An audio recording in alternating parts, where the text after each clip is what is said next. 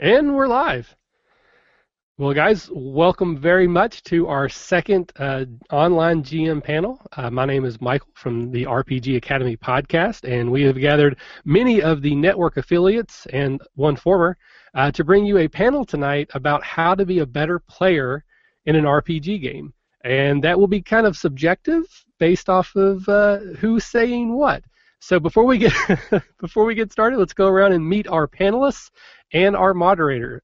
So we will start. Actually, I'll turn it over to Jim. Jim, you can manage the introductions if you don't mind. All right, certainly. Thank you, Michael. And I won't take that shot against me as anything personal and give you less screen time than everyone else. But yes, we're back here with the GM Symposium here for the RPG Academy, and today's topic we're going to be talking about players. This is specifically advice for players, not advice for GMs in dealing with players. This is advice to players, and that's going to be our topic here that we'll talk for, well, however long we end up talking for. But yeah, let's go around the room real quick and introduce everyone. Let's start with Christopher over there. Why don't you introduce yourself, tell us a little bit about yourself, and we'll just kind of go from there. My name is Christopher. I am from the Sharkbone podcast. My little lower third is not working right now, so my computer sucks compared to everybody else's. I'm in the exact same problem. I am lower thirdless, so we'll have to see what we could do to fix that. Kevin. Oh, I thought you were lower thirdless because you weren't part of the network anymore. Wow, this is going to be rough. Kevin, how about an introduction? Hi, everybody. My name's Kevin Smith. Jim, I'll leave you alone about the network thing. I'll try to be kind. I am the blogger behind Melvin Smith's Geekery.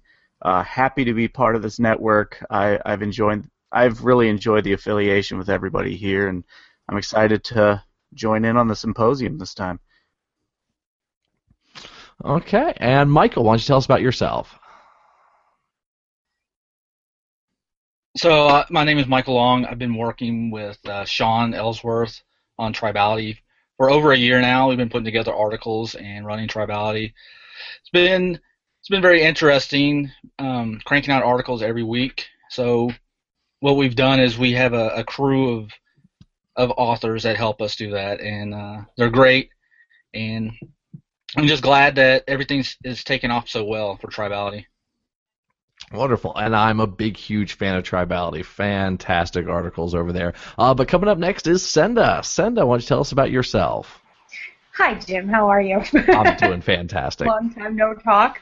I'm Senda. I am one half of the She's a Super Geek podcast. We are an actual play, an edited actual play podcast that highlights women as GMs, and we release bi-weekly episodes, and I think they're pretty cool, and hopefully you do too. You should listen to them. That's my pitch.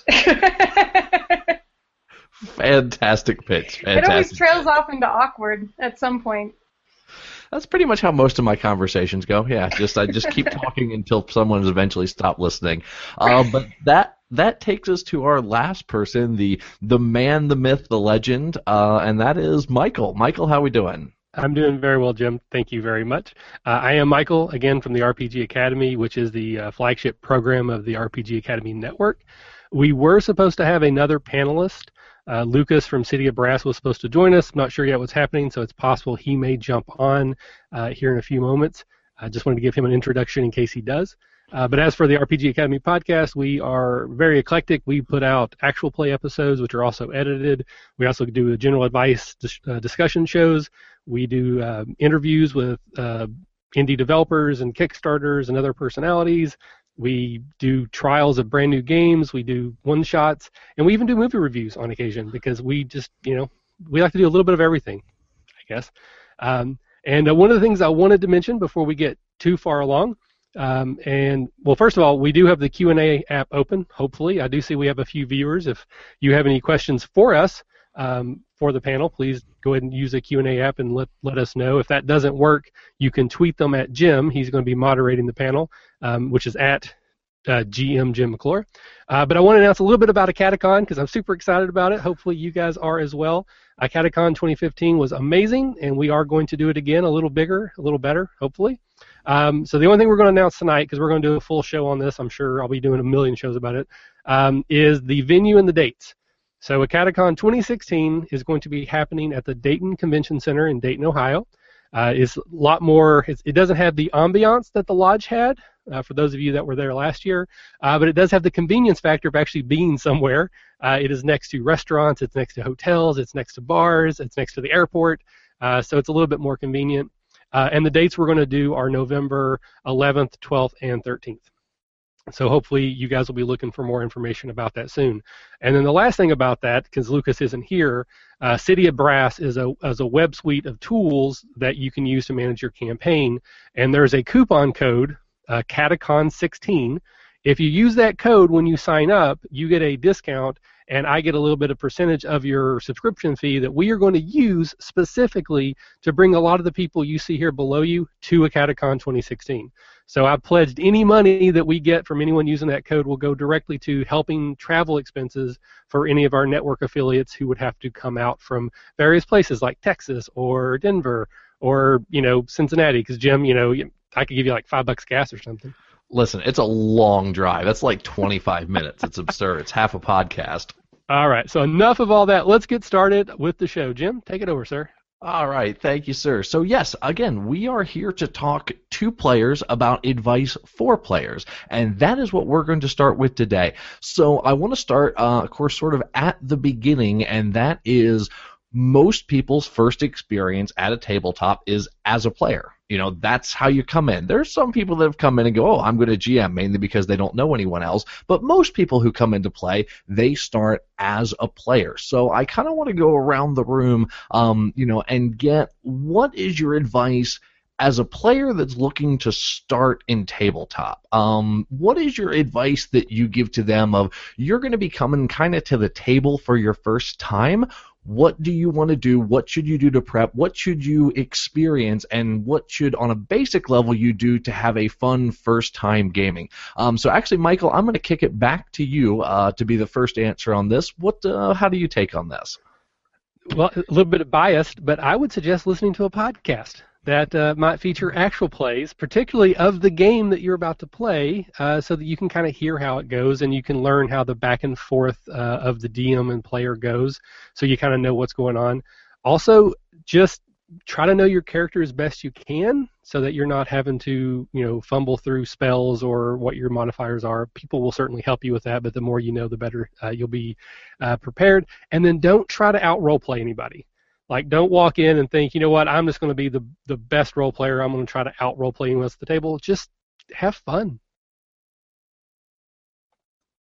Okay. Well, considering you talk about live play podcasts, I've got to throw it over to Cinda. Cinda, what's your thought? What's your take on this? I agree with Michael, but I also have to say I came into it for the first time I played. The first game I ever played was 3.0, Dungeons and Dragons, and I'd never played anything before, and I'd never heard any podcasts or anything at all ever. And so I think part of it is also just being willing to jump in and willing to kind of pick things up and work with people, and remembering that it's a team activity, I think, is the biggest part. As remembering that you're working with a group of people and you're all there to have fun. And I think a lot of people come into gaming with a perspective, especially from computer games and also from board games, a lot of times that things are competitive. And I think sharing the spotlight and learning to pass around that, like the baton, so that everybody gets their time in the spotlight and that sort of thing is one of the hardest things to pick up as a super newbie. Like the first time you sit down, that group dynamic just doesn't necessarily click and happen. So I think that the most important thing to remember is you're a team. Work together. Help each other out. That's just all my right. take. Wonderful. Kevin, what's your take on this? What do you think? Well, first of all, if you've never played an RPG and you've happened across this, you're very lucky because you're taking a bigger step than most people get before they are first introduced to something like this.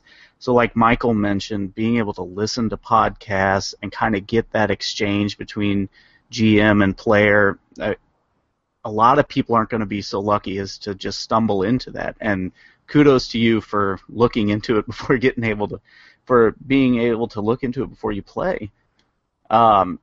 if I could speak to the people that just sit down completely fresh with no background into it at all, partially I'd say I hope you get lucky and have a GM that's willing to really be easy on you, just guide you by the hand, try to understand your character as best as possible, read as much of the book as you can, but honestly, it's a shared experience, like Senda was saying. I mean, it's all about getting with people and having fun, so hopefully you get with a good group and you also share that shared mentality of sharing with others, just enjoying the game before you get down to the nitty-gritty of the rules.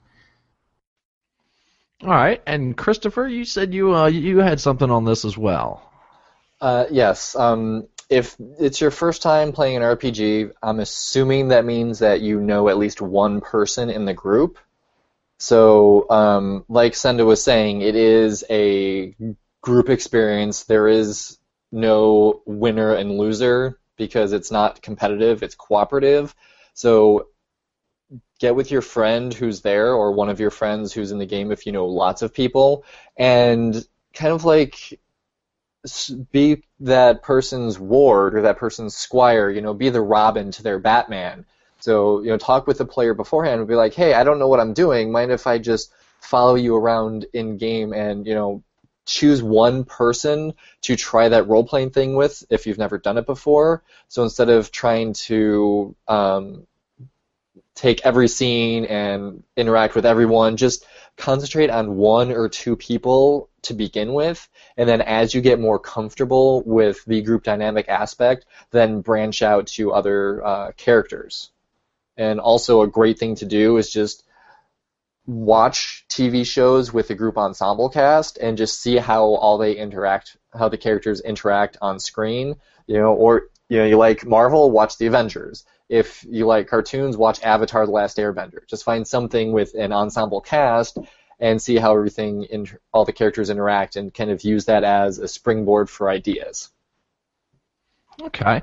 And I realize we have two separate Michaels on the conversation, so we're going to go with Michael and Michael L. So I'm going to say that the L is more prestigious. So sorry, just plain Michael. But Michael L. One of the questions that was one of the things that was just brought up by the panel that's interesting is, especially as new players coming in, how much would you encourage new players to read before their first game? If I'm going to sit down and run my very first ever game and I'm going to play whatever, Dungeons & Dragons 5th edition, and I have a core rule book in front of me, what would be your advice on how much prep should I do before I get to the game table for that? I don't think you should do any prep. You're fresh. You have people that know how to play. It's just like learning any game. You want to experience something, and they're going to try to show you as best they can. What I would suggest is to bring somebody with you that hasn't played also. You don't want to be the lone guy that's the newbie. And so if you bring another friend with you to play, and you're both learning, it's a lot better experience because you have a friend, and it's like tag team. They can bring up some questions you didn't think of that come up. Oh, I didn't know how to do that. He asked a question because I was kind of, a little reluctant to ask too many questions, and then those questions start coming through. But reading all the rules, when you have someone that's experienced, you have an experienced DM that knows everything, and you have other players that know everything, you don't really need to read that much. If you want to, it's okay, but I run through a lot of new players, and they come through, and they don't have books. They didn't have a chance, and it seems like it's a better experience for them. They're like, wow, you can do this? Because they're used to video games. I can do anything in this world. They're not, they're not pigeonholed by a programmer that put together an RPG, a computer RPG. So yeah, I don't think you need to read that much. Okay, and that's a real interesting take on it. Senda, what do you have? What do you think on this of how much prep work should a player do before they get to their first game? I actually kind of agree with Michael. So I wanted to jump in. I have to warp it a little bit to the GM perspective for a minute. And it's just because I have actually run a lot of games at this point for folks who have never played before. several times, and sometimes it's been at conventions. Sometimes it's something like I actually had a group of friends approach me and be like, "We know you're really into this role-playing thing. It sounds really cool, and we're really interested into it, and we don't know how to start. And can you run something for us so we get a feel for it?" So I tend to grab people into those situations as a GM and then run things that really don't require them to do a lot of upfront time investment, because I do feel like as a new player, you don't even know if you like this or not. Like if you're watching this, hopefully you think that you're going to like it, so that's why you're interested in learning more about being a better player. But, I do think that even 5th edition is, it's a little thinner, but even 5th edition D&D, when you slam that book down on the table in front of someone who has no experience yet, that's really intimidating. In fact, I feel like that's one of the largest barriers to entry into our hobby, is this thing. They're like, no, you have to know all of the rules from page 1 to 300. Of course, when I'm trying to learn a new game for me, I'm reading all of those rules, but I have a background already in how games work. So I do feel like for your first time ever, I feel like you should be able to walk into a situation where other people can support you in terms of the knowledge base, and you can hopefully just dive in and experience the good parts that would make you want to read the rules. So maybe for your 2nd session or your 4th session or whatever. I know that for me personally, I didn't touch a rule book until I'd already played a session, and it worked really well. And then I immediately stole the books from my DM at the time and read all of them cover to cover, and then came back the next week and was like, all right, let's do this. And actually, and I guess maybe the moderator's not supposed to tell stories here, but darn it, I'm going to tell a story. Because Senda, you reminded me of my very first ever actual play experience with tabletop. What you describe is exactly what happened. I sat down at the table. We won't go into all the backstory of how I got there, and I literally had a stack of 5 or 6 books dropped in front of me when I asked, "How do you play this game?" And they dropped those and said, "Read these to find out." And that was my very first ever experience to tabletop. But again, without going into too much of my story, the only other person that likes on this panel to talk more than me is Christopher. So let me see what Christopher's opinions is on prep before you get to the table. I'm actually going to have to slightly disagree with my esteemed colleagues on this one, because I would say that you should prep as much as you feel comfortable with, because like Senda, I'm very much a mechanics junkie. I like to read the book 3 times before I even attempt to explain it to someone else, let alone try to run it. And my first experience with role-playing, I was the GM, so I had to know the rules. So if you enjoy reading those big tomes, go for it. But if you see those 5 books slapped down on the table in front of you and see that as an intimidation, then don't read it. If you want to, go for it, but do just enough to make yourself comfortable. Especially if you're trying to do something with a lot of history and backstory. Don't go read all of the Forgotten Realms novels, because you'll never get to play. But grab the Forgotten Realms Player's Guide, read through the first chapter. It's hey, this is the introduction to the realms. This is what you should expect. Those sections are great. If you're very new to it, a lot of games have this is what role-playing is. Here's an example. Here are the, main mechanical, jargon. Here's what a saving throw is. Here's what, for, 3-5, here's your base attack bonus or your proficiency bonus. So you can get yourself comfortable enough so when it comes up in play, you're like, oh, hey, I remember reading about that. Instead of being like, what are they talking about? This is all sorts of weird shit. Okay, and see, I can't sit on too much of my high horse about not requiring people to do a bunch of reading, because I play this wonderful game called Legend of Five Rings, so everyone can take a drink, and yeah, it's a lot of mandatory reading involved with that, but actually everyone has water. That's scary. But let me go over to Michael. What's your take on this? What do you think about it? Well, I just wanted to kind of circle back around. Because I was trying to think of this from the player. If I'm a player, I've never played before, what's going to make me comfortable at the table? And that's where I mentioned read as much as you can, know your character as much as you can. But to Senda's point, if I'm the DM, and I have 4 or 5 people that they want me to teach them how to play, I would prefer that they don't read anything. And I'm going to explain the rules as we go. Like, even when we start the game, we're just going to start. Okay, you're fighting a goblin on a bridge, go. And then when they say, well, how do I do that? I will then explain just the rules I need to explain to keep the game going. But I wanted to kind of bring that back around to, again, from the GM side, I would want to start with a very rules-like game anyway, something that, like Dread or Wushu, or I think Rissus is another one. I'm sure there's a bunch out there that are less mechanically crunchy, just to focus on that give and take, back and forth. All Out of Bubblegum is another. Yeah, I have played that one as well. It's also a lot of fun. So yes, so I kind of agree with Cinda and Christopher. Be as prepped as you feel comfortable with. But from a GM standpoint, I would prefer to go in blind than to have someone who's read every rule book but doesn't exactly know how it works. Okay, so that's our prep before we get to the table, and then our new player, he's come to the table, he's done his prep, and now he starts playing. And the first thing in my experience that a lot of players have issue with is getting into character, getting into role play. And we actually have an audience question which say, what would you watch to find out how to better play a bard? And we're going to start at a basic level and then expand into the specifics. But thank you for that question from James in Alabama on Twitter.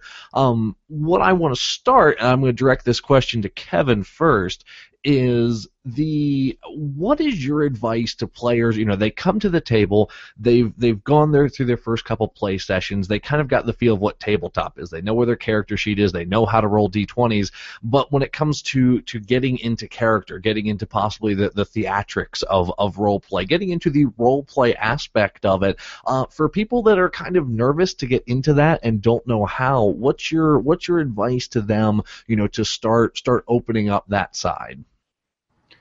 I was being too quiet, wasn't I? we see how this is going to work tonight, yes. Right. First of all, I think this is just kind of a gimme. Do what you feel is comfortable. I mean, if you really do feel like you want to expand on your theatrics, you want to really get into the role play aspect, that's great. But if you don't feel like talking up at the table, don't do it. My wife plays with me, and that's not her favorite thing. She enjoys the mechanics. She loves playing a ranger that shoots arrows at things and kills them. That's what she likes to do in these role-playing games, and she's happy to sit on the sidelines, say a word or two, and that's fine. Me, on the other hand, I play these games to role-play. I would be fine sitting down to a game table and never getting into combat at all. I still like to roll the dice, do some social interaction, and that's just me. If you're trying to expand on it, you could certainly look into improv in general. I know that I come from a theater background. I played a lot of improv games growing up and going through school, and it helped me kind of, muster the chops a little bit to be able to think on the fly. And, put your mind back when you were a kid and you used to play games for me, I used to pretend to be the Doom brothers in the woods because we loved the game Doom, and my buddy and I used to pretend to run around through the woods shooting all the creatures from the Doom games. Just, put yourself back into kind of a kid's mentality. This is pretend. You're advancing a storyline. You can have more mature themes, but we're just telling a story here. And just kind of put your mind into the person that you're trying to become. I could easily go into far more advanced theatrical talk, but I think I'll leave it at that. Oh, we're going to get to advanced talk later on, most certainly. But I just have to tell another quick story because Kevin, when you were saying that, it reminded me of, if I go with my very first ever actual kind of role play thing was me and my brothers playing a game that we called War, which was you pointed your finger like that and went bang, you're dead, and then you had to fall down for 10 seconds and then could get back up. And the first time that we actually learned you could do more than a challenge type version of this is when we were playing this with a friend. We were little kids at this point. We were playing this with a friend, and he did an honorable sacrifice. He ran out and sacrificed himself to save us all, and we were all like, wait, there's more than just the strategy of avoiding bang you're dead, and turns out there was. But sticking on topic without my tirades, Michael, what's your take on this? Just plain Michael, that is. Just plain Michael. So if I understand the question correctly, you're talking about how to get like more involved, maybe more outgoing at the table, particularly if you're new to role playing. Certainly. I would say start small. Even I consider myself an advanced role player, but I still do this where sometimes I'll refer to what my character does in third person, and then sometimes I will talk in first person, and I will go back and forth between them. So certainly you're going to try to emulate what's happening at your table. If everyone at the table is in character all the time, you're probably going to feel more comfortable doing that because that's what everyone around is doing. If no one at the table is doing that, then if you try, you may feel a bit weird, but start small. Just describe the way you attack. You rolled a natural 20, embellish what that looks like. Sometimes you'll say, my character is going to try to convince the guard that we're relatives. And then the next time you might say, hey, what's going on, man? I haven't seen you in a long time since the family reunion. And, just kind of mix it up. Don't try to do any one thing all the time until you find out what you are most comfortable with. And again, even at this point, as long as I've been playing, I still do both. I will, and sometimes within the same scene, I'll go from talking in first person to referring to my character in third person, and I think that's fine. Okay, Cinda, what's your take on this? What's your advice to someone that is very timid that wants to get into it, but is kind of timid about getting into the role play aspects? One of the things I've seen work really well, just as a new player, is if you have maybe a catchphrase or a specific curse or something that you can latch onto that helps you, it's an easy thing to do, is to be like, okay, well, I always say, Morden is mighty when I swing my axe or whatever. Then you have something that's already beginning to kind of build a character, whether or not you ever go deeper with that character, or if you just like always say that thing. It gives you something to kind of wrap the rest of your character building if you continue to build on that around. It's still the same thing that I do if I walk into a convention and I sit down at a table at a convention and there's a bunch of characters laid out in front of me. I'm always looking for a character that I'm like, is there something, like some little thing that I can just start with a tick or I always am super superstitious, so I always board the boat with my left foot first and throw salt over my shoulder or whatever it is, like looking for something that I can kind of find that immediately makes that person somewhat of a person. I feel like if you find that thing, even in your first character, if you find something, whatever you want it to be, it makes it a lot easier to kind of jump into that situation when you're like, okay, well, whatever happens, I know I'm going to say this. Cool. Okay, so I think that's a lot of really good advice for how to get into the basics of role play. But like we say, as we learn and we develop, one of the things I noticed, I was really guilty for this myself, is once I started getting into a little role play in a tabletop aspect, I very much pigeonholed myself. I played the barbarian. Might be a shock to some people. Loved the barbarian. I was the raging human barbarian. Fantastic class, but it was harder for me to kind of branch out from there. So I wonder from our panelists if you have any advice on, how do if I've started playing and I really enjoy, playing this type of character, but I want to try other characters, sort of like James in Alabama who posed the question, if I want to play a bard, what is your advice to me for learning and picking up sort of specific, I want to play a different class, I want to play a different type of character than what I've done before. What's some advice? And let's see, I haven't heard from Christopher in seemingly forever, so I'm going to pick on him. Christopher, what's your advice to someone for this? My number one advice is usually when you want to play a specific type of character, it's because you read about that character in a book or you saw it in a TV show or movie, and you're like, I want to play this type of character. So don't be afraid, especially if you're new to role-playing, don't be afraid to base your character on somebody else. If you've been, the first example of a bard that pops into my head is actually gonna sound a little weird, but Sokka from Avatar: Last Airbender, because he's not really a fighter, he's not really a mage, he's the mascot for a while, which is kind of what the bard is. So what does he do? He cracks jokes. He bolsters morale. He tries to be all impressive and such, and usually fails at it miserably. So grab that character that you're basing your character off of, and just play it up to the nines. So just because you're doing a bard, well, I'm going off of Sokka, or if you have another show or movie or book that you're basing off of, choose like one or two aspects that you love about that character and just play those to the hilt. So, bards are very inspirational, so just keep up with that whole inspirational talk, keeping the morale up of your party.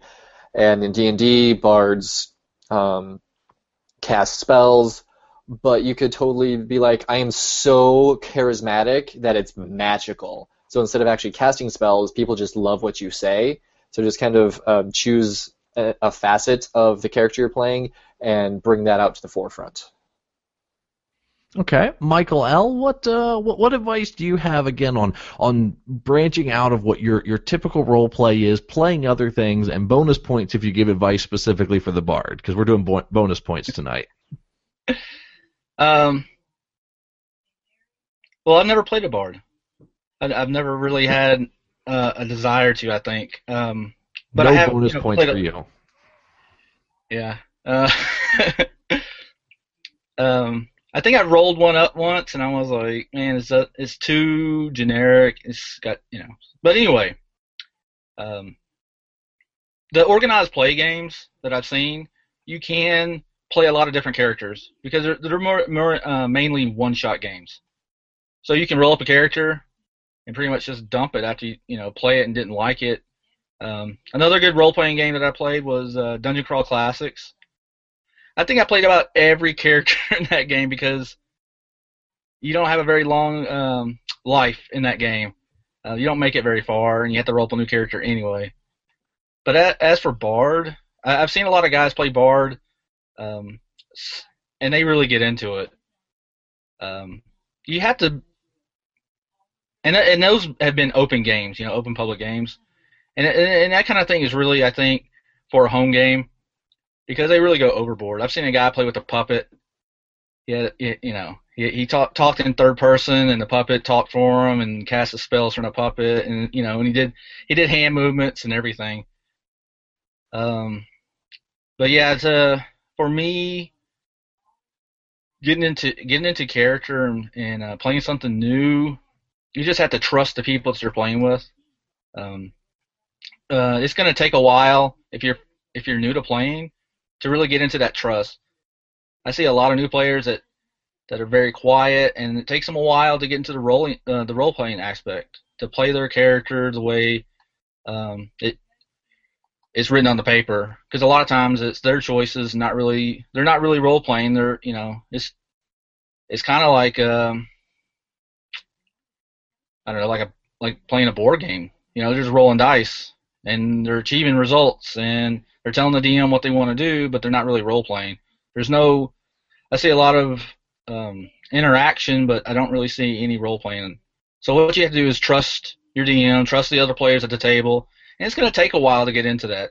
It may take a couple of weeks, it may take a month, but you'll eventually find your niche. You'll find how to do that with that character that you rolled up, and you'll start to love the game.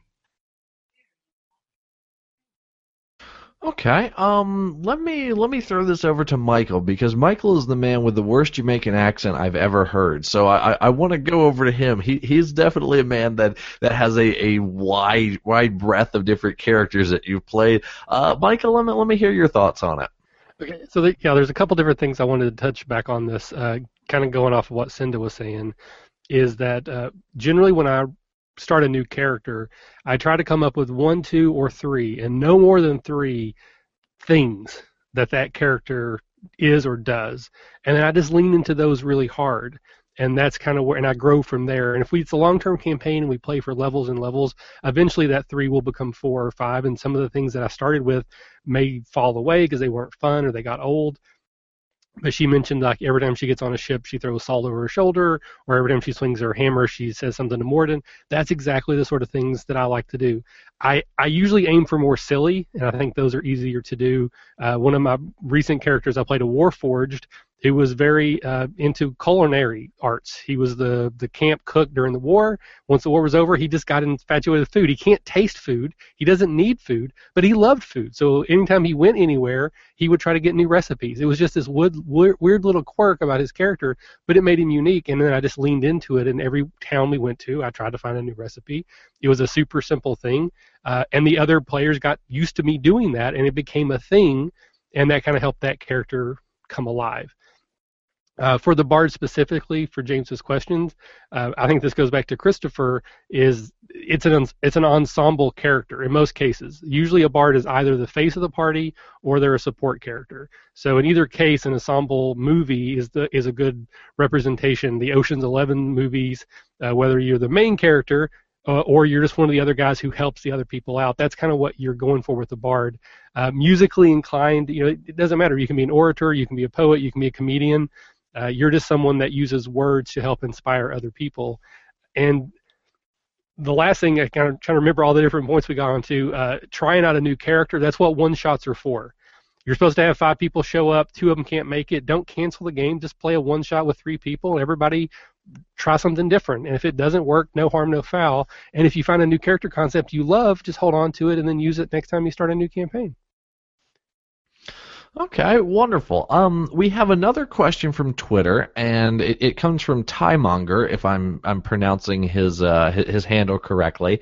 And what he wants to know is, do you prefer, and what are your thoughts on role-playing in first person versus role-playing in third person? Obviously, role-playing in first person would be, I do this, I strike you with a sword, I do whatever. Third person would be, okay, my character runs through the door. And I'm going to kind of popcorn throw this out to whoever wants to jump on and grab this. What's your preferred way to role-play, and what are the things you like about first and don't like about first-person role-play, and vice versa for third person? Who wants to give this one a go? And see, this is why I pick people. Fine. Kevin, yeah, go ahead. I'll just jump on, just to sort of fill the void of silence here. I honestly use them interchangeably while I'm playing. I've never been involved in a game that's been so honed in on the role-play aspect that it's been sort of considered that there's one way we should be doing it. So there are times where I get into character, I'm speaking as my character, and I'm very much in the first-person dynamic. But then I'll switch over and be like, okay, well, so-and-so is now doing this, that, to describe actions. So I definitely use them interchangeably, and so far I've not seen a situation where I've really stuck with one. Okay. So Kevin, you use them pretty much interchangeably.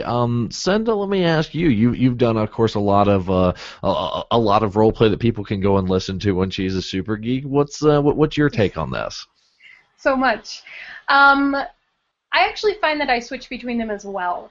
And in trying to maybe think through a little bit more why I tend to switch when I switch, I think that what it comes down to is, so for something like, we played Soth with Michael and Caleb, and in something like Soth, it was extremely easy to always say I, because it almost plays out like a character interview the entire time. So there's no reason really, like very, very rarely, I think, did we ever switch to third person. But what I think kind of happens is in other games, sometimes you are speaking in character. Sometimes when you're thinking more cinematically about what's going on and you're actually describing a scene or something like that, it can be easy to switch into third person because you're actually describing it more like a movie than like a specific individual action. Personally, I don't have a problem either way, and I really feel like whatever everybody's comfortable with is totally fine by me. I think personally, when I'm thinking about it, which I don't think about it every time I'm say something, I tend to prefer I, and so I'm trying to go more for that. But I also think as long as everybody is comfortable with the words coming out of their mouth, it's all good. I do think that a lot of times newer players tend to say everything in the third person. And it takes a little bit more comfort and a little bit more trust to be able to say I, with that understanding that everybody at the table knows you're not talking about you personally. And once you get over that hump, it gets really easy to just stick first person. It depends on the environment of the table that you're at. But that is my take on it. I think it's a comfort level, and I think that it can have something to do with what kinds of actions you're describing and what kind of game you're playing. Okay, and as you're talking, I'm thinking about the other person on the panel that does live play podcast, and just plain Michael, I can't remember which way you do it. So you tell me about your take on it. Again, I agree with Cinda, and I kind of mentioned this before. I use them interchangeably as well. For me, it's about time. If you put 4 or 5 players at a table, like at a convention game, and everyone does first person, you will not get out of the first room in 4 hours. So there are times where you have to just sum up and go, I hastily pack my bags and hit the door so that you can move on to the next part of the adventure. When it comes to RPGs, I'm more focused on the RP than the G, but it is still a G. It is still a game, and there are certain things that I want to accomplish in each session that I get to, and in my mind, if you can't switch back and forth, it just slows the game down. And then it also adds an emphasis that when you do switch to first person, that's usually there's something really interesting and dramatic about that scene. It should be, the scenes that hold a lot of weight where big important things are happening. I don't need to role play out every scene when I go to the local tavern. Unless it's really important, I just want to, we go into the tavern, we order some drinks, we gamble, and then the assassins attack us in the middle of the night. Let's get to that part. I don't need to interact with every single shopkeeper. If my characters go into the town to buy stuff, I want to just say, we spend 4 hours buying stuff. Here's the things I bought. Move on. Just because I don't think you can roleplay all of it and still be an RPG. Okay, wonderful. We talk about all of I guess I should give my little opinion because I'm the only one that's not going to waver between first and third person. So I'll give you my take. I'm a big proponent of first person. I generally at the table, I'm getting into my character's headspace to the point where I want to be right in there with everything else. So I say I say me. I do this, and part of it's because the experience I'm looking for is a very personal experience at the table. So I make it a very personal experience, and that's why I like the I. So I guess I like first person because it feels more personal and directed at me. There's less there's less room in between character and player. They're very married up close together. Whereas third person, for good or bad, just depends on what you want out of the game. There's more disconnect. You have more room. What happens to the character isn't necessarily directly happening to me. So that's my take on the two. But I'm going to pick on Christopher. Christopher, we've been talking a whole bunch about role play here, and I think it would be a terrible disservice if we didn't at least hear a little bit about it. And Emily, the other co-host of She's a Super Geek, posed a question that she wants to hear, and that is: you're playing a rogue that's been backed into a corner by a pack of dire wolves. What do you do? Give me the role play, sir. Alrighty. Well, because I am a sneaky, tricky, clever, whacked-out, crazy rogue, I've got this pack of dire wolves. Obviously, there's one front and center. The others are kind of fanned out around behind them. So I'm going to stare down at the alpha wolf and just stand my ground, stare at him, not blink, until the alpha wolf blinks his eyes and bows his head, and I make him... What's the language rating on this? If you're talking about a female wolf, I do think bitch is the proper term. Okay. I'm going to make the alpha my bitch, make the alpha my beta, and then I will ride into the night with my pack of dire wolves, and we will live out our lives in the wilderness, causing havoc, mayhem, and... maybe join a circus trope when we get old and we can't do the whole adventuring thing anymore. All right, fair enough. And if you're at my table, you're rolling a die for an intimidation check before you get with your fanciful little ride off into the sunset with your pack of direwolves, sir. But I appreciate being put on the spot like that. We just had one quick follow-up question from Timemonger, sort of on the topic that we had here, and this is for whoever wants it. Are there any exercises you all do that help with role play? Is there anything specific I can do this thing as practice for role play? Does anyone have any advice in that regard? And whoever unmutes, I'm going to call on you. So Christopher, you better mute again. No, let's shoot over to Senda. Senda, what do you have? And this is actually I'm apparently not the only person sitting here who has a little bit of a background in theater. I was a theater major in college, but not an actor. The things that tend to help with role-playing are the same things that tend to help with improv. So if you sit down at a table and you have, with your standard group or whatever, and you have a couple of minutes that you can spend doing even some of the really simple improv games, like counting from 1 to 10, and you have to do it in order, but nobody knows who's going to say the next number. If you both say them at the same time or someone says the wrong number, you have to start over. Those kind of really simple games that help turn on the group think make a really big difference. That's not something I get to implement because it's really hard to do a lot of that stuff over the internet, which is a bummer. But, it is really fun to just kind of get everybody's brains on the same page before you start. And I know that that's much more of a group recommendation than necessarily an individual, but and maybe this is just how I kind of work personally, but for me, I feel much more comfortable role-playing with a bunch of people that I trust. Obviously, we've already discussed trust a bunch. And so setting up the table as a groupthink situation before you get into the game means that you're already in a trust situation, and it's just easier to just jump in with both feet and go.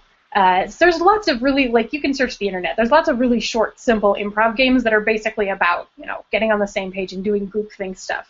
And I think that those are really helpful. Kevin, what do you think? Do you have any activities, any games that you recommend to help with the improv, or I should say help with the role play? So all of my improv training, I was fortunate I did that in high school and college, so I've got that background. But something I kind of do currently, and this is going to sound really nerdy, but I guess we all are. Anytime I'm driving somewhere and I know that I've got a character that I'm working on, that thing you do when you remember the things you should have said to someone, and you sit in your car and you just role play it to yourself. Well, I do that with characters for Dungeons & Dragons. I do that for townsfolk that I'm working on to use in my games when I'm the GM. And I just think of different catchphrases my characters might say. I try out different voices. Driving in the car is my alone time sometimes. And not that I don't do that in front of my family as well, but it's a great place to just, work on being ridiculous. I mean, you sing at the top of your voice anyway when you're driving. Might as well work on a few characters too.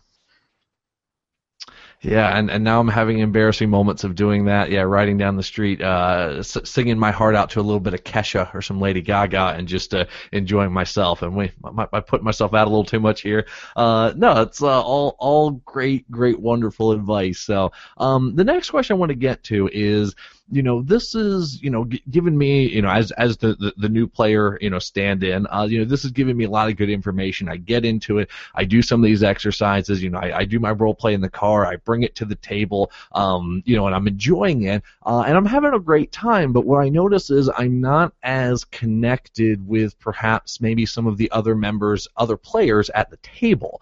What I want to know from the panel is, what advice would you give to, help me connect more with the other players at the table? What is maybe some advice you could give me for, backgrounds of characters, how to get player tie-in, how to do a little bit more with the rest of the group, and help me feel, the social aspect as well as the role play? So I'm going to go to Michael L. for this. What do you have on advice for me on this? Well, when you're putting the campaign together, the DM does a lot of work. He does a ton of work. And so he's going to give some basic elements of the world that you're in, but you need to tie that in with everyone else at the table. If you're new, I guess we shouldn't really. I keep going back to if you're new, that's something you're not going to be ready for. But if you've been playing for a while, then you're going to have to set some time aside and sit down together to figure out those backgrounds. How does my character relate to all these other characters? How are we thrown together into this fantasy world or any other type of role-playing game? Did you all come from the same village? Did you all answer the call for adventurers? Is there some calamity that happened? You're going to have to sit down and take some time to figure that out instead of just playing the game. But that is part of the game. Because once you put those ties together, it makes for a better game. You start to care about your character more, and you start to care about your friends, because that's what's going to happen. But that's not to say that everyone has to be friends at the table either. Some of that background could be negative, and you can role play that.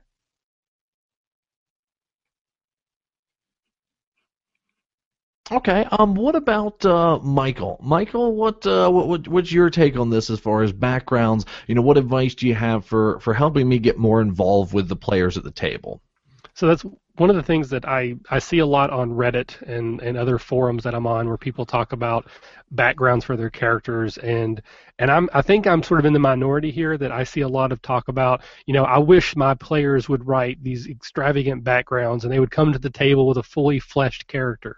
I don't really want them to do that. It's kind of like, canon in a setting that I now have to abide by. I want your background to be very loose, like outlines and bullet points. You were a hero of a village, but everyone died and now you're the last survivor. Okay, I don't need to know who attacked it, what race, was there a main bad guy. I will help create that in the game, and maybe there's a villain I'm already working on, and we'll just make that the same villain. So if you don't get too detailed in your background, you actually make it easier to connect yourself to the world. If you write this too detailed background, unless I am beholden to that, which makes it difficult if everyone does it, I just think it makes it harder. So for me, I don't want a detailed background. I want an outline of background. And then to mirror what Michael was saying, absolutely, you need to have connections to other players at the table. So we're assuming here that we're starting a new game. Everybody's coming to the table is starting together. You may have more experienced players and less experienced, but we're starting a new game together. I'm a big proponent of session zero. I want all the players at the table making their characters at the same time. And while we're building characters, we're also building connections. Some of them can be positive. We're brothers. Some of them could be negative. We used to be rivals in the military high school football team or whatever. I don't like lone wolves. I think that's very traditional. When you start D&D, particularly if you're a younger male, everyone wants to be Wolverine. You want to be the cool loner outsider. Those characters suck when you're trying to play a party game. You need to have reasons to hang out. I know they did it in the movies and the cartoons, but that's just because Wolverine was the most popular X-Men, so they forced him in there. Wolverine would not be dealing with these kids. He would have left and went somewhere else. So don't play Wolverine. End of rant. Don't play Wolverine. End of rant. Senda, let me throw it back to you. What's your take on it? What advice do you have? Well, it's just one little side note, which is one of the things that you can do is you can play a different game that encourages and builds background at the table for you. So some that just fly to my mind would be something like Dungeon World, where before you actually start playing, you make your character and then you specifically end up with these connections. You have to connect your character to the other characters at the table, and that's mechanical. So there's no two ways around it. You don't have a choice. Everybody's connected. Or something like, and Jim, I know that you know that I love this game, and I have to say it, something like Headspace, where again you have to build that backstory together.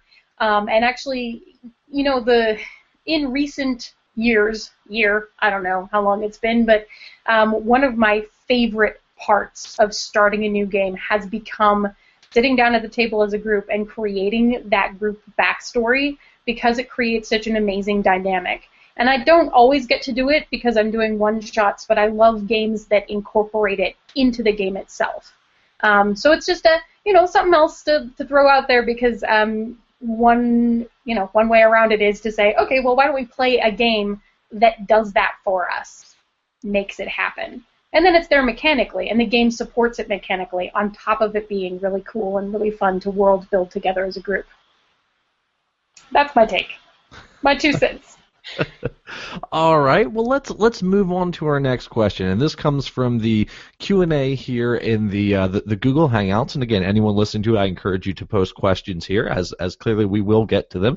And this comes from Rob Stith, and he says, "Any tips on actively helping the other players shine and enjoy the game? It can't just be the GM's job after all."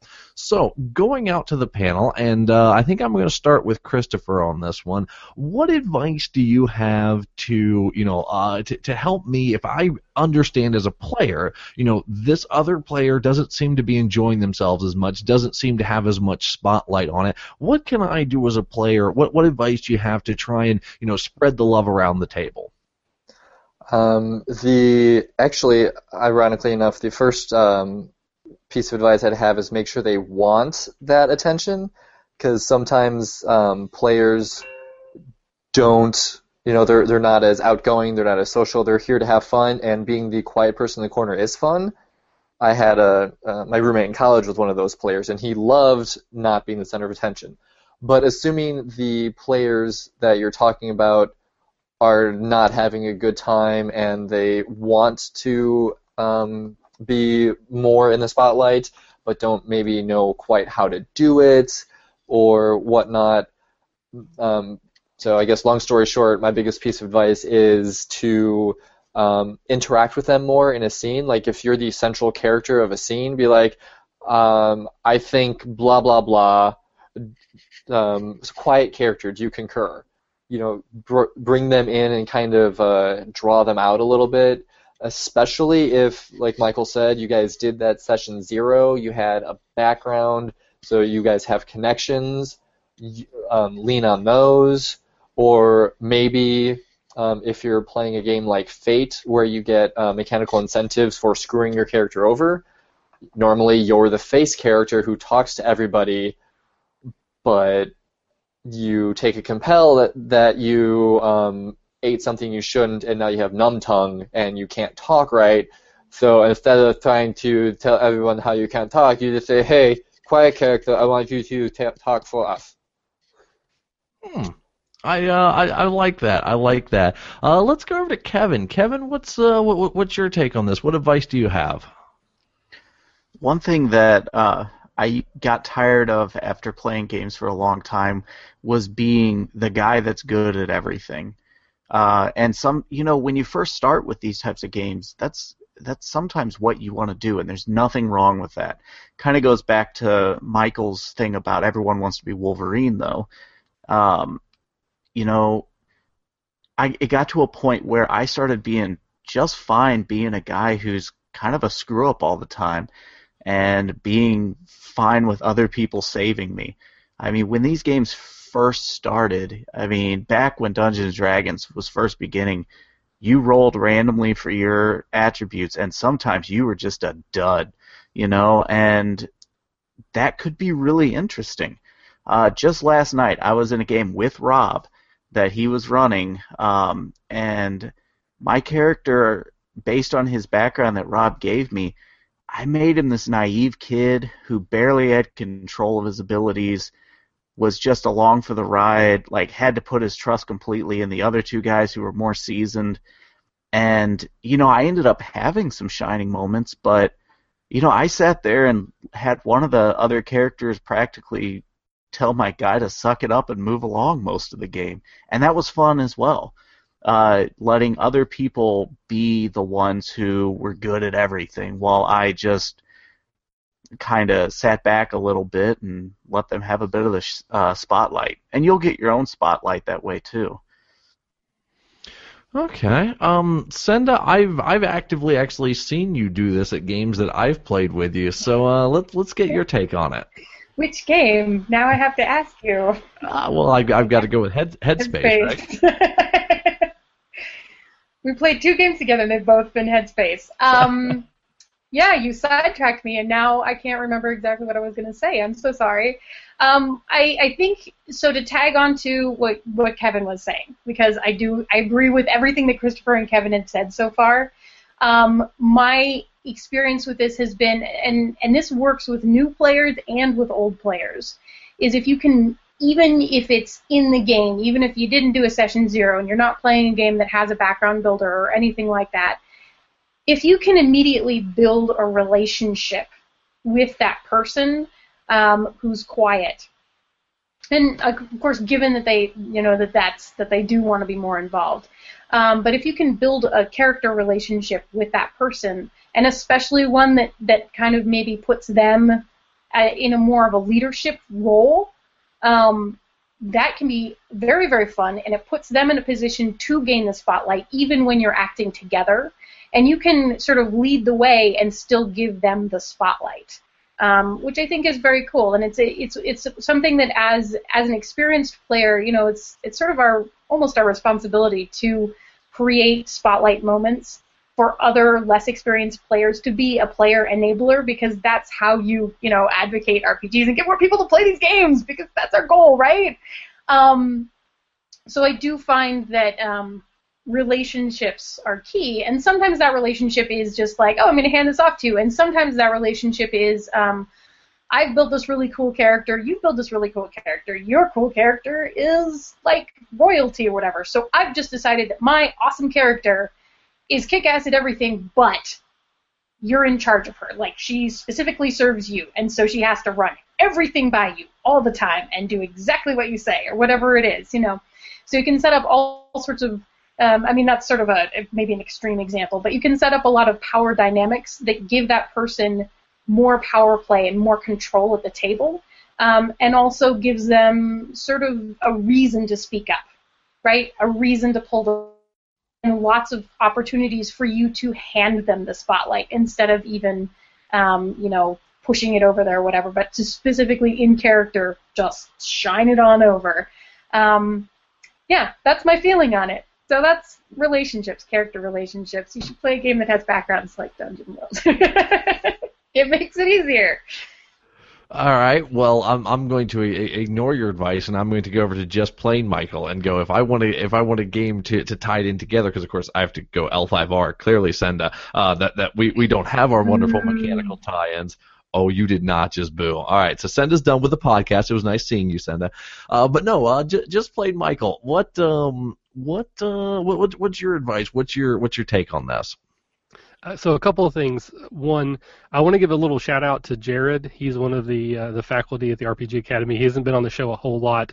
There's a couple episodes with him, but he's probably the best I've ever played with at being the guy who needs someone else to guide him. He has no ego with his characters, and he will gladly play the Jerry Lewis, the Dean Martin to the Jerry Lewis, so that you get the moments you need because he's setting you up for them. And I just love the fact that he will do that. And that's kind of advice for a GM. I've seen this before, and I've probably done it myself, where you get attached to your NPCs who are important, and you don't like them to be made fools of. So you get into an interaction with a PC, and they do something that makes your NPC that you love look dumb or make them look stupid, and you kind of resist that. But that can be the fun of the game. So as a player, build a character. I think I'm shadowing what some other people have said. Build a character that needs that type of thing. They're really dumb. Maybe they're really arrogant. There's something about them that keeps putting them in situations where another person has to kind of come in and be their savior and get the moment of helping. I will say that it's helpful. It's easier to do this if everyone has built a good character and you know these things. If I know that Cinda's character always throws salt over her shoulder when she gets onto a boat, then it's easy for me to be right behind her, go every time she gets on a boat, because it's funny. If I know that my Warforged always likes to get new recipes in town, then another character can get involved in that with me, maybe give me a bad one because it'll be funny, so I make this meal that's just terrible, and it becomes a thing. So building a character that needs some help and is not afraid of being the fool so that someone else can be the knight in shining armor for them, I think is very important. And it's fun. Yeah, I'm gonna tell a little story that came from actually the Mystics, this little event that happened up in Chicago. That it was the best example I've personally ever witnessed. That was at the table that I was at, and it wasn't me. Surprise, surprise on that. And we had a character that played. He was going to be. He said it right up. He goes, "I'm going to be the group leader." Straight up. But he goes, "Here's my thing. I'm not actually good at anything. I'm just a cheerleader for all of you, and I think every one of you is the chosen one." So he was just constantly going, "Yes, you can do this. You're awesome. Go run and take care of those traps. I'll be back here. But you go, run, and take care of that." And he was just the most over-the-top optimistic and made everyone feel like $1,000,000 while him still having character because he was actually this like cowardly little leader. So that was a wonderful story that I saw, on I actually got a witness, and it worked very well to sort of share the spotlight around. But we've got another question, and this one's going to be directed to Michael L. first. And this is from Richard here in our Q&A. And Richard says, "I have a lot of young players in my game, and they are used to playing on rails due to their video game history. How do I get them to make their own decisions rather than waiting for me to present them a choose-your-own-adventure style campaign?" So what advice do you have for that for players? And again, it could be young players. It could even be a lot of experienced players can run into this too, of they're used to either the way they play tabletop or with the way they interact with other games. They're used to be giving you go this way, and you have to make these set of choices. How do you get them to open up and role play more? So you mean like so just a railroad campaign is what I'm thinking you just said. It's like there's only a single choice to be made. Yeah, and for players that if you have a group of players that are used to being put on that railroad, and they almost actively play like they're expecting to be put on a railroad, what's some advice you give to encourage them to role play in a way that they're no longer on that railroad? Yeah. So I play with a lot of younger players, so I can understand that. I have some players that they see a situation and they think there's only one solution.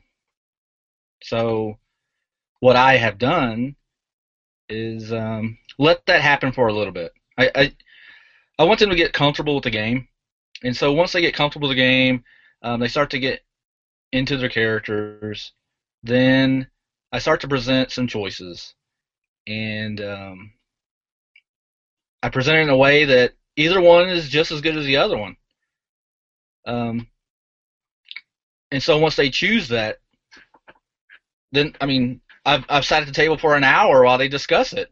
Should we go this way, deeper into the Underdark, or should we go up topside because we're really sick of this Underdark? But we were told to go do this, but we really want to go up. And just see that role playing happen, just the guys talking for an hour. I was like, wow, this guy got an hour to make a simple choice. Was great because they are new players. Role playing is new to them. Some of them have played a lot longer than others, so they do become the voice of the party. And so what you do is you try to take it away from the voice of the party and move it into the direction choices for the other players, so they can role play their characters. So what you do, they have two choices. Well, then you start to present three choices that are equally, but they don't know if it's going to take them down a certain path that's going to come to ruin. They can start to see how their choices start to affect, if they go up or they go down or go left or right. These choices start to affect the whole game. So you have to have a game master that can remember their choices and use those choices constructively. And so if they go up, did they finish their quest going down to the Underdark, or they get a new quest up topside, and some of their inaction can also lead to some of those, because an inaction is the same as a choice. So what I would do is to do that. You start to give them small, inconsequential choices, but actually they start to realize these choices matter to their whole world, because there are heroes in the world. You want to promote heroes in a world for them. I really like that. I like the building up, give them little small choices, and then build, bigger and bigger and bigger, and show them the consequences of them. Kevin, what do you have for Rich? Again, he's got a group of young players. They're used to being on the rails due to video games. He wants to help them sort of expand. Kevin, what do you have for him? Well, anyone who's spent any amount of time on my blog knows that running games for young players, introducing them to RPGs is kind of a thing for me. So in the last 2 years, I've had a lot of experience with this. And he's right. A lot of these kids, they only have a video game background. They're used to having the game make the decisions for them, and by proxy, the GM. And one of the tricks that I have used to sort of get them to making their own decisions is, that point when you're running games for players when they ask you if they can do something. Can I jump on the table and jump off the table and stab the orc in the eye? I've gotten to the point where I tell them to stop asking me if they can do something and start telling me what their character's doing, and I will let them know how that's handled. And that's something that happens a lot in combat, but it sort of starts laying the groundwork for having them kind of making their character their own and their character's actions their own.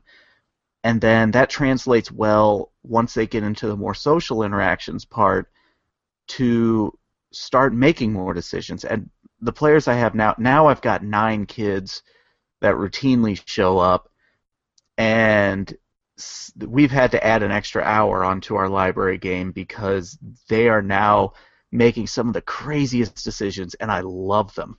I'll make this story quick, but in one of my games, they were trying to get rid of some kobolds that were in a dwarven mining company's quarry. And when they got down there, they realized that they spoke Draconian, and the kobolds spoke Draconian, and they even had a dragonborn in the party. And they remembered that kobolds revere dragons, and they wanted to talk the kobolds out of the quarry rather than just killing them, because they were like, well, this was the kobolds' home, and the dwarves dug too deep, Lord of the Ring joke, and they disturbed these kobolds. It's not fair for us to just kill them all. I had no idea they were going to do something like that, and I loved it. And, just small changes over time will eventually get them to the point where they're kind of making those decisions. All right, wonderful, Michael. I've been at your game table, and they essentially all act like children, myself included. So I'll take it. What's your stab at this? Well, and just quickly, I agree with what everyone else has said.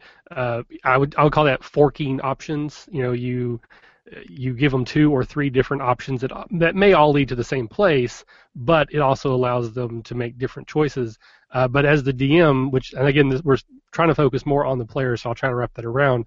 But as the DM, I like to try to summarize those options and then sometimes give them a couple more and say, well, you talked to the Duke, he wants you to go in the forest, but you talked to the old woman, she said you shouldn't go in the forest. And then there's the rumor in the town that if you go in the forest, you'll be cursed.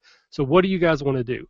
And I try to set up a couple different options so that they see that there are other options, and I may even throw in a couple of my own.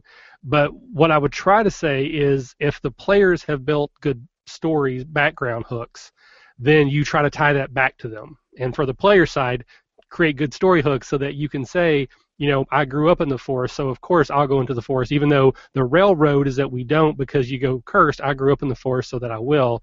But you try to, you say, you guys don't want to go into the forest because you're going to be cursed, but Cinda, you were raised by druids, so how do you feel about that? And, Michael, you grew up in the city, you don't want to go in the forest at all for any reason, so how do you feel about that? And I'll try to kind of work it that way so they start talking in character, or at least through their characters as they're making these decisions. And going back to like what Michael said as well, I've had tables that will talk for 2 hours about nothing, and then that's the end of the game. Yes, I very, very much know that feeling. And sometimes those 2-hour talking ones end up productive, and sometimes they don't. But sometimes they're amazing. But then again, like I said, going back to one of my earlier points, if you only got 4 hours, you can't do everything in first person because it just won't work. But absolutely, you try to encourage that. But from the player standpoint, you need to be attached to the world so that you have a vested interest, and you're going to direct your actions. Even if it is railroady, and you take the one option in front of you, your character has motivation to do so other than it's the plot we need to follow. Okay. Well, let's ask another question, because we have, now again, we're following the career that is me as a person who just started playing for his first time, and now you've given me advice. I've been playing for about 6 months now, and I'm having a great time, having a great group dynamic. Everything's going wonderful, and it's great. But I finally hit a problem. And that problem is I have a fellow player at my game table that our play styles are not meshing well together. Let's say there's a situation where, I've done all this wonderful advice and I've got into doing role-playing and I'm really enjoying that, but there's a fellow player at the table who is very much a min-maxer. They're very much a power gamer. Everything is about how they can optimize their character, how they can optimize everything they do and successfully, do combat correctly, or, whatever the case may be. So I'm going to pick on Christopher for this one. What's your advice, again, as a player with another player that is causing an issue that's starting to have some impact on the fun I'm having at the table? And again, whether it's the scenario I put out or any other scenario, how as a player do you handle that type of situation? The best way to handle that situation, in my opinion, is to be an adult about it. Don't be all passive-aggressive and do things in-game to, quote-unquote, punish the other player, but talk to them. Be like, hey, we're doing this thing, we're having a lot of fun, but the thing you're doing is taking away from my fun. Is there something that we can do to bridge the gap? Maybe, if they're the min-max or the power gamer, they know the system in and out, they can teach you the ropes so you can be as effective as the rest of the players in the combat scenes, if that's the thing. Or perhaps it's just something the rest of the group has just put up with because that's the dynamic they had. And he's like, oh, I didn't realize, I'm so sorry. And, you never know what's going to happen unless you talk to them. And, this whole role-playing thing is about shared experiences. It's about having fun together. And if, like the RPG Academy tagline, if you're having fun, you're doing it right. So if you're not having fun, then somebody's doing something wrong and something needs to change. So my advice is talk to them and work it out. If you can't work it out, maybe it's time to find another group, start your own group, or maybe meet with the rest of the players on a different night and play a different game. So he's not being excluded from the gaming in general, but just there's always an option and a way around every obstacle in your path. All right, really, really good advice from Christopher. Just plain, Michael, what do you have on it? I would agree with what Christopher said, that talking out of character is the best way to handle that. Don't be passive-aggressive in the game. Don't punish the players. That's terrible. The thing I wanted to say, though, is that there is no wrong way to play. If you are a min-maxer, that's perfectly fine. If you're a theater major role player, that's perfectly fine. But there are incompatible play styles. And a lot of times the issues that I see is that you're a group of friends who play D&D together. And if one of the players has an incompatible play style, it's weird to say, well, we're all friends and we all want to play this game, but we're going to not ask Cinda to come play because we don't like the way she plays with our group. And that can be an uncomfortable conversation. But role-playing games are fun. If you're not having fun, there is a problem, like Christopher was saying, and it could be that incompatible play style. So just have that conversation and say, that's not the type of game we're playing. We either need you to come on board with us or we're going to play without you. We'll do other things with you. We're still friends, but don't have a bad game because you have a player that's bringing everybody down. Because honestly, no game, in my mind, is better than a bad game, because that's how campaigns die and how people quit playing, and then you'll go 10 years without playing, and finally somebody picks it back up. They're like, hey, why did we ever quit this? Oh, that's right, because Cinda. She ruins everything. That's actually the motto of Talking Tabletop. Cinda, she ruins everything. No, I just kid. I clearly kid. Do I get a nickel now every time you say that? But speaking of Cinda, I hear you have a story on specifically just this topic. Right, I do actually, and I was a player in this game, and it was another player, and it was an interesting situation. It was before my long gap in role playing, and probably caused it, or was one of the contributing factors. And I was playing. I was playing in a game. I like to. This isn't really how I play anymore, so it's weird for me to say that. I have historically been very attached to the rogue character class because I am less interested in being awesome at combat all the time and way more interested in being really good at lots of skills. And that's always how I had enjoyed playing D&D and the basic D20 system kind of stuff. And I ended up in a group with another gentleman who was, he played a monk, and somehow he ended up playing a monk that was better at all of the rogue things than my rogue was. And it was extremely frustrating because he was also amazing at combat. So basically, in the end, it was kind of like the monk does everything, and then there's these other people who follow him around. And it was an interesting situation that I tried to approach in a very adult way in terms of I went to the GM and I said, hey, I have a problem with this. My problem is not with the player. He's a fantastic guy. I really like him. We asked him to play with us because we like him. I have a problem with this character because it's making the game not fun for me. And unfortunately, in that particular scenario, nothing really changed or happened. And that was just, social stuff is hard, right? Like, even if we're all being adults, social stuff is hard.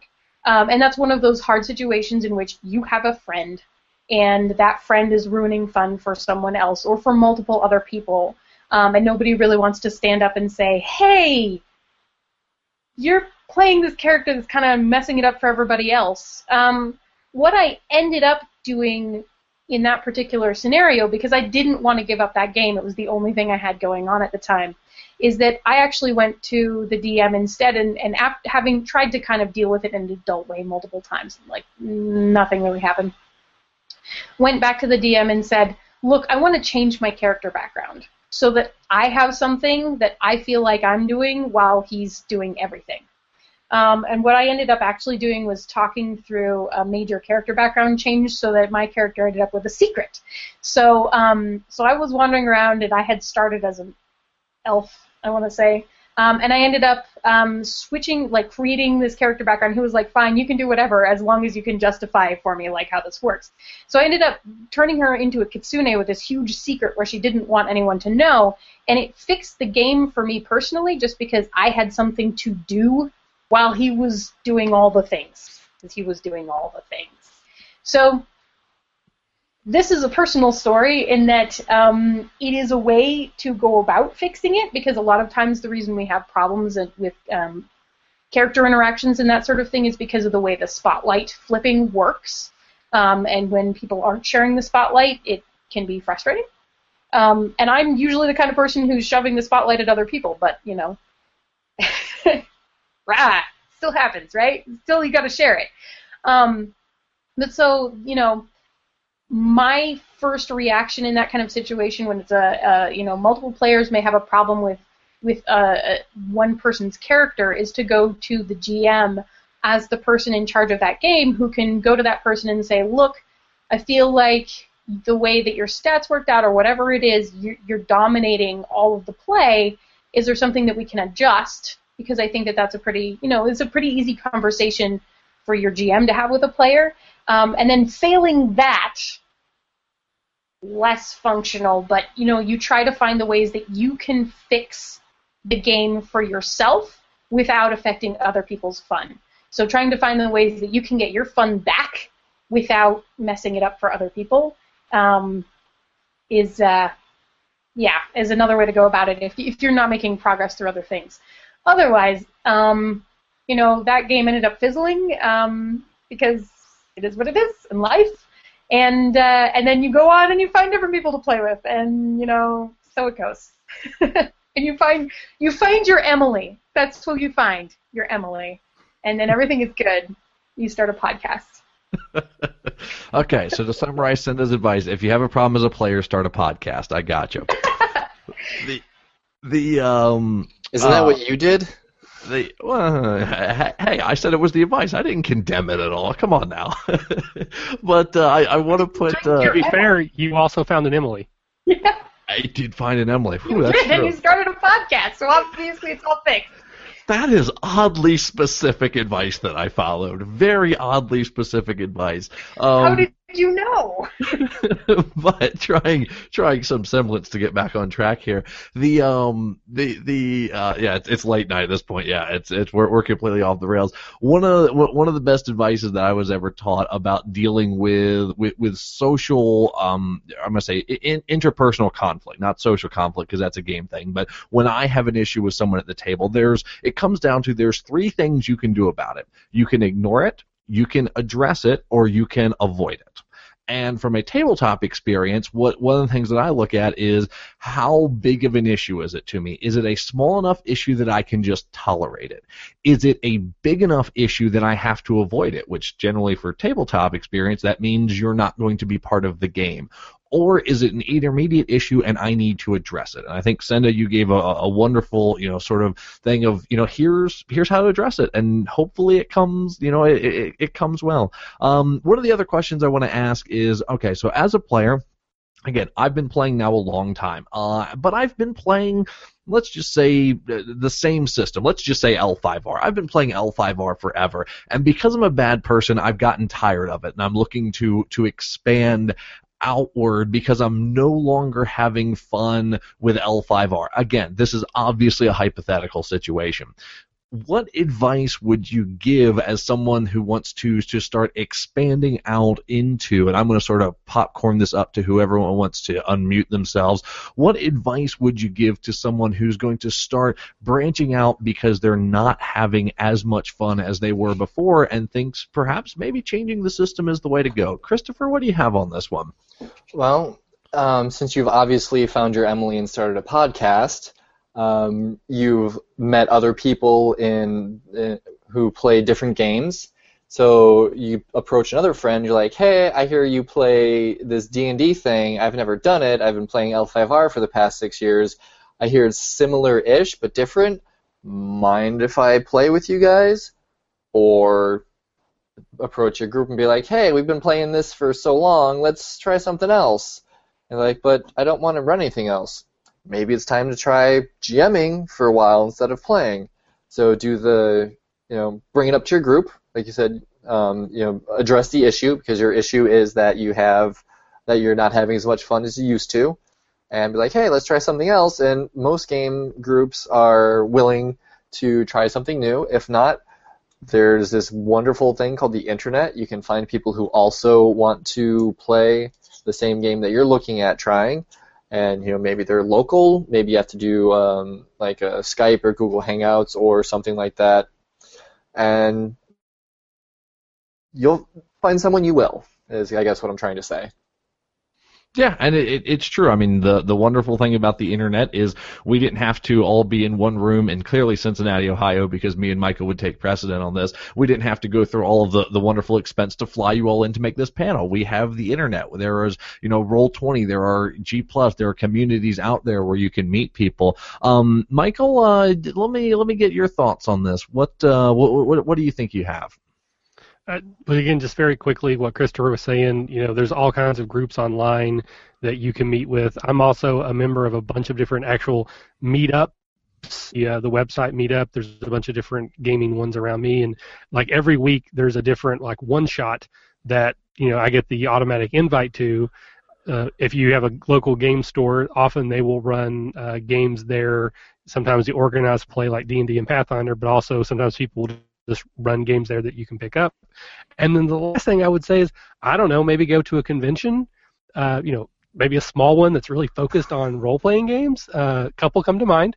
But that is actually a great way, Gen Con, Origins, and Catacon and others, to get experience to a whole bunch of different games at one time. Over one weekend, you could play 10 times and play 10 different games, as well as get a whole bunch of different experience with their play styles and their systems, and it's just a great time all the way around.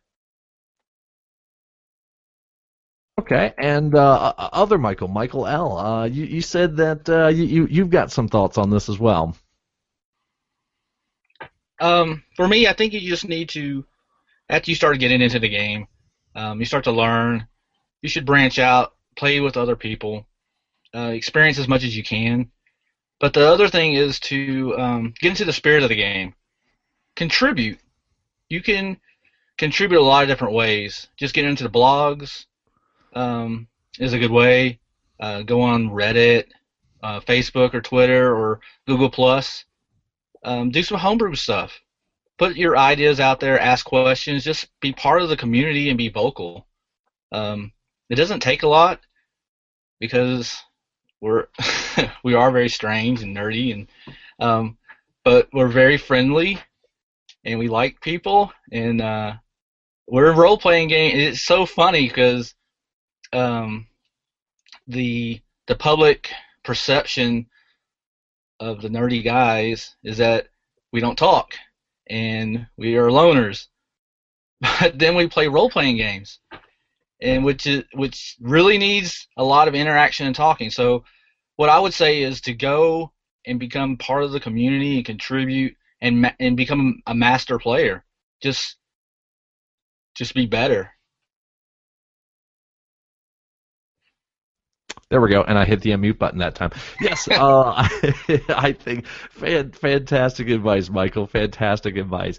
So the last question, which we're going to go through everyone here on the panel for this, that I want to ask is, we've given a lot of great advice to players, sort of, I'm going to say, beginning and intermediate level advice, but we'd be remiss if we didn't give a little advanced advice. So we're going to, I'm going to test out our esteemed panel here. And what I want to know is, now I have grown up in the RPG world. I have been playing for 5 years.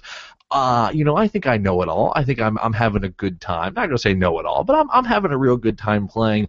What's your one top level piece of advice for someone who is a more experienced player to go, okay, this is this is something perhaps you've never thought about. This is something, a higher level concept, or maybe a basic level concept that you think most experienced players miss. What's your one big piece of advice to an experienced player of how they can do whatever, be a better player, get into character more, whatever the case may be? And I'm actually going to start on the end with Christopher, just because I feel I haven't picked on him enough yet. So we're going to start with him, and then we're going to go through the whole panel. Christopher, what's your one piece of advice? My one piece of advice would be journal in character. Because when you're at the table, you're thinking about what your character is doing right then, right there. Sometimes you get in the player's or in your character's head and you're like, okay, this is why they're making these decisions. But there's a lot that's happening to characters in between sessions.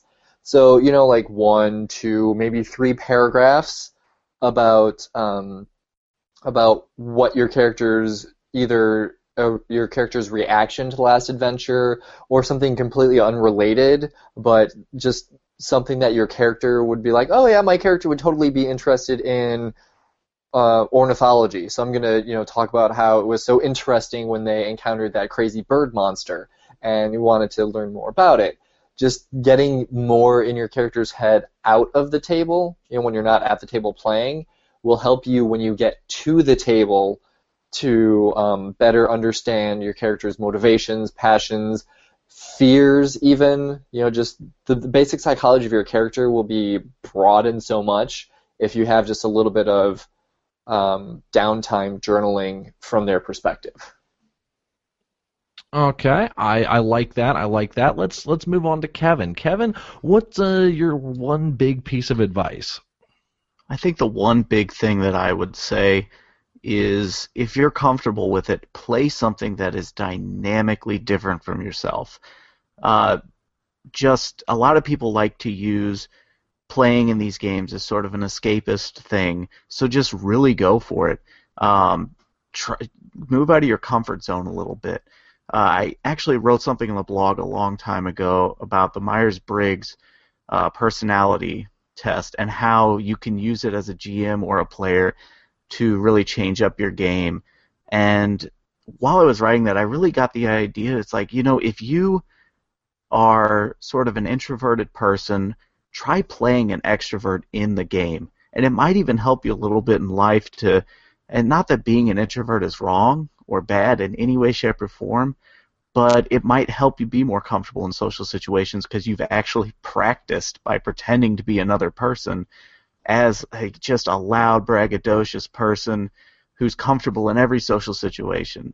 And I mean, this is something I'm saying for experienced players who really just want to try something new to shake things up. And if you're just always playing the extroverted leader of the pack, the man with the plan, try being a background character for a little while. Try being the wizard who's got his nose in the book the whole time and has to be roused from his study before he'll even speak to the rest of the group. Just shake it up a little bit. I like it. Shake it up. Michael L., what's your advice? What's your one big piece? My one big piece is to find some other new players. Bring some people into the hobby. That's really the best way to grow the hobby, to make sure your game stays alive with new content, that the writers keep writing and the games keep coming out. Bring some friends, find some new people, grow the hobby, because you've been playing a while and you had to start out somewhere. And I am still bringing new people in. I'm still expanding. That's the only way we're going to grow this. There are podcasts, great podcasts, and that's a lot of ways I learn how to play new games. Is just listening to people play. You can bring people, and they don't have to, some new players aren't comfortable playing. They've never played before. It's kind of intimidating because I grew up in a time period where there's a big stigma being, playing Dungeons & Dragons. I grew up in the 70s, and that's when I started playing. So you got to get over, for me, it's kind of getting over that to bring new people in. But the younger players, it's amazing because they don't have that. And they'll tell their friends they're playing D&D, and they'll brag about it.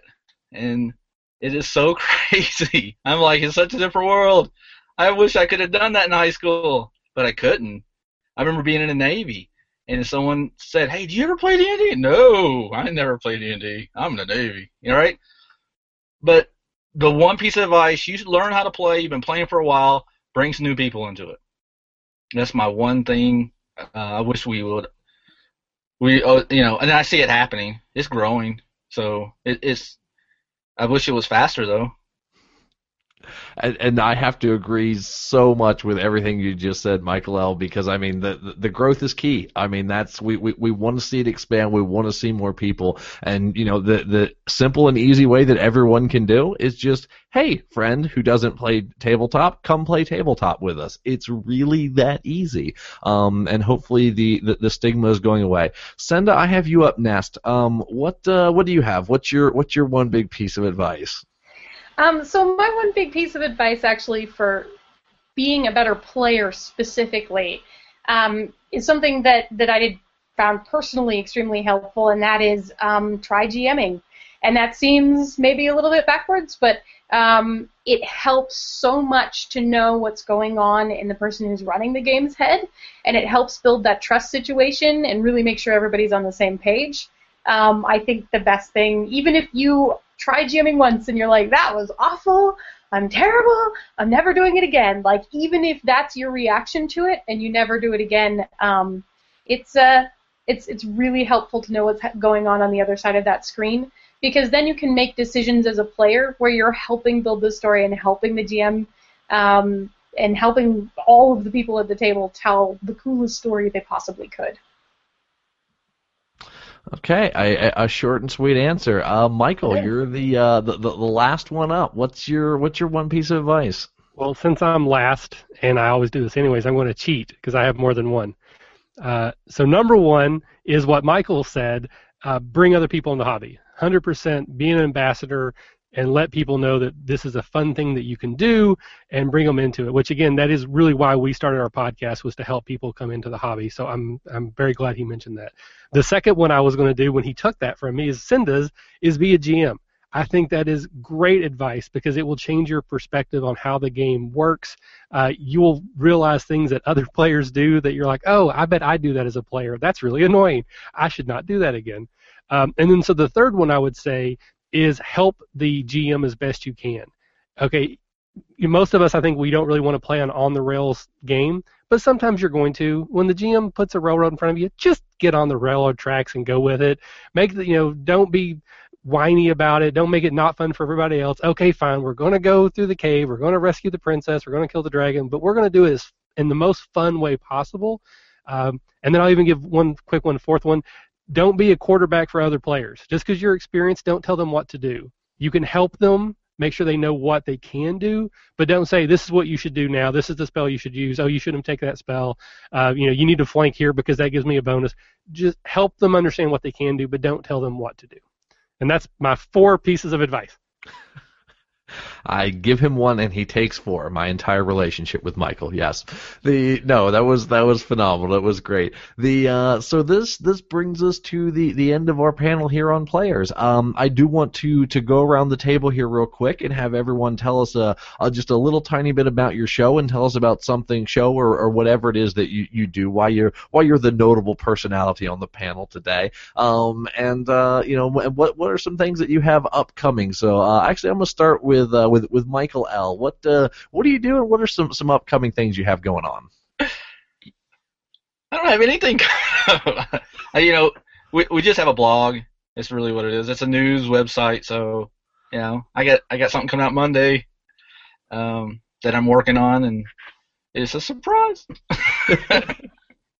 Well, I didn't want it to be a surprise, but I'm going to give you a pitch because the Tribally.com is a fantastic website, and you'll have how many articles a week come out? I mean, it's a lot, right? It's 5+ guests, and then all the extra news stuff that I find out on the webs that I find interesting. Kickstarters, I find I try to get a lot of stuff on there. We do. What? It's fine. I was just saying that we do have guest articles, so we get a lot of submissions. We can't post everything because there's a lot of formatting, or it's just really off topic and weird, and so. So that's why you refuse to post all of my L5R Feng Shui fanfic, then, right? I would love to do that. All right. Well, thank you very much, Michael L. Kevin, what do you do? What do you have upcoming? Well, I'm the other blogger in the group. Although it's just me, I do have a few contributors, but I'm not quite as advanced as Triviality. But you can find me at Melvin Smith's Geekery. Melvin Smith was an old nickname of mine. It's Mel Smith Games at WordPress.com, and you can find me on Twitter at SharnDM. I don't really have a release schedule, so I just post things when I post them, and it's just a wide variety of things, mostly tabletop gaming, but who knows, you might see a movie review mixed in there, or anything geek-related, and maybe one of these days I'll even do that podcast I'm talking about with my buddy. You can never have too many podcasts talking about the same thing, right? Clearly not, but easy on that movie review territory. You're going to muscle into Michael's territory a little bit too much. Oh. But Christopher, what about you? What do you have going on? What do you got upcoming? Well, I am the late to the game co-host of Shark One podcast. So I'm a notable personality because I came in on Devin's coattails. It's really his show. He's just nice enough to let me babble incoherently about stuff. We put out a fortnightly podcast, which is every 2 weeks. For those who don't know what fortnightly means, you learn something new today. Awesome. You can take that to the bank. I have an interview with Rob Schwalb that should be dropping on Monday about his new Shadow of the Demon Lord role-playing game. Otherwise, we do episodes about world building, and our one episode a month is world building. The other episode is just random miscellaneous chatter that our patrons tell us what they want us to talk about, and we talk for an hour. Other than that, I'm just some dude. And I'll back up the world building podcast that y'all do is really good advice. I'm really enjoying the series that you're doing with the world building. Let's see. I think I've got Senda up now. So let's tell us about your show and what you've got coming up. Jim, I'm pretty sure you said Nest. I don't think I did. I really think I did. Well, as we discussed at the beginning, I am one half of She's a Super Geek, the actual play podcast, and that's because I found my Emily, and we decided to start recording one-shots of a lot of indie games that we've been discovering or we're already into. We release bi-weekly every Tuesday, every other Tuesday. You can find us at SAS Geek Podcast on Twitter or our website, sasgeek.com. And our next episode is actually coming out this Tuesday, the 12th, and it's the third and final episode of our Heroine podcast by Ginger Goat Games. And we played with the boys from Misdirected Mark. It's a good one. And, of course, I always got to give a big plug out to the Misdirected Mark podcast. Phil and the other guy from the Misdirected Mark podcast do a wonderful show over there. Before we get to Michael, let me go ahead and do mine, and then I'll give him sort of the end here. Of course, I've been your moderator here for the evening. My name is Jim McClure. I run a podcast called Talking Tabletop, where we talk with notable personalities within the world of tabletop. We recently did a little bit of a move, so, of course, that stuff is ongoing currently, but we've got a couple good episodes coming out. One good one with Rich Baker that I actually did at a Catacon, where he talks about how he invented the rage power for barbarians and how he is the guy behind it. And if it wasn't for him, we wouldn't have that. And Rich was a phenomenal interview. So that was a wonderful good time. And then I have to plug, because I spent the rest of the day before this play testing stuff. I've got a production company. Oh, and I have to announce things then, I guess. Yeah, it's called Third Act Games, which is, you're about to all hear a lot more about that as we get into it, but I have a very ambitious, three Kickstarter projects in the next 14 months if I can keep to my own self-inflicted schedule. So a board game, a card game, and an RPG, so we might as well hit it all. But that's what I have upcoming on the work. So let's turn it over to Papa Bear himself, just plain Michael. Michael, tell us about what you do, tell us about what you have upcoming, and take us on out, sir. All right. Well, again, my name is Michael from the RPG Academy podcast. It is the flagship program of the RPG Academy Network, which hosts a bunch of different podcasts. Most of the people on the panel are or were part of that. They're still part of the family. It also includes some other sites, including blogs like Tribality and Melvin Smith's Geekery. We also have some other websites. I don't exactly know how to categorize them, but gamersplaying.com, which is a play-by-post site, as well as City of Brass, which is a web suite of tools for managing your game. We are looking to expand and add new shows, so if you have something that you think fits, let me know, and we will take a look at that. As far as podcasts go, again, we do a bunch of them, but mostly it comes down to either a discussion show or an actual play of some sort. We release every week, and then most of the time we release twice a week. We are currently in the middle of our Legend of the Five Rings Series 2, which the first series was on the One Shot podcast show, and now we're doing part 2. And then after that, we did a trial of a Scandinavian D&D clone called Simba Room, which is actually very interesting and cool, and that will be coming out next. And, of course, the biggest news for me is a Catacon. That is the convention that we are generating around our show. This will be our second year publicly. It's going to be in November, like I mentioned. We're going to do a Kickstarter for it again. So stay tuned for those details. And then I will be going to a bunch of conventions. I'll be going to CincyCon, Winter Fantasy, Origins, and Gen Con, I know. So if you're going to any of those and want to find me, we'll play some games. That's it for me, Jim. Thank you so very much for moderating, and thank you all for the panelists for being here. And thank you to all our viewers. We actually had quite a few that popped in and out. Thank you for the questions that you sent in. If you have suggestions for a future panel, we've done one on GMing. We've now done one for the players. We're going to try to do this semi-regularly. Please give us some suggestions so that we'll do things that you will want to listen to and will be helpful. So unless anyone has anything else, we'll just sign off there. All right, no one raised their hand, so thank you guys all so very much, and we'll talk to you soon. Thanks to everyone. Bye. Yay. Obligatory goodbye.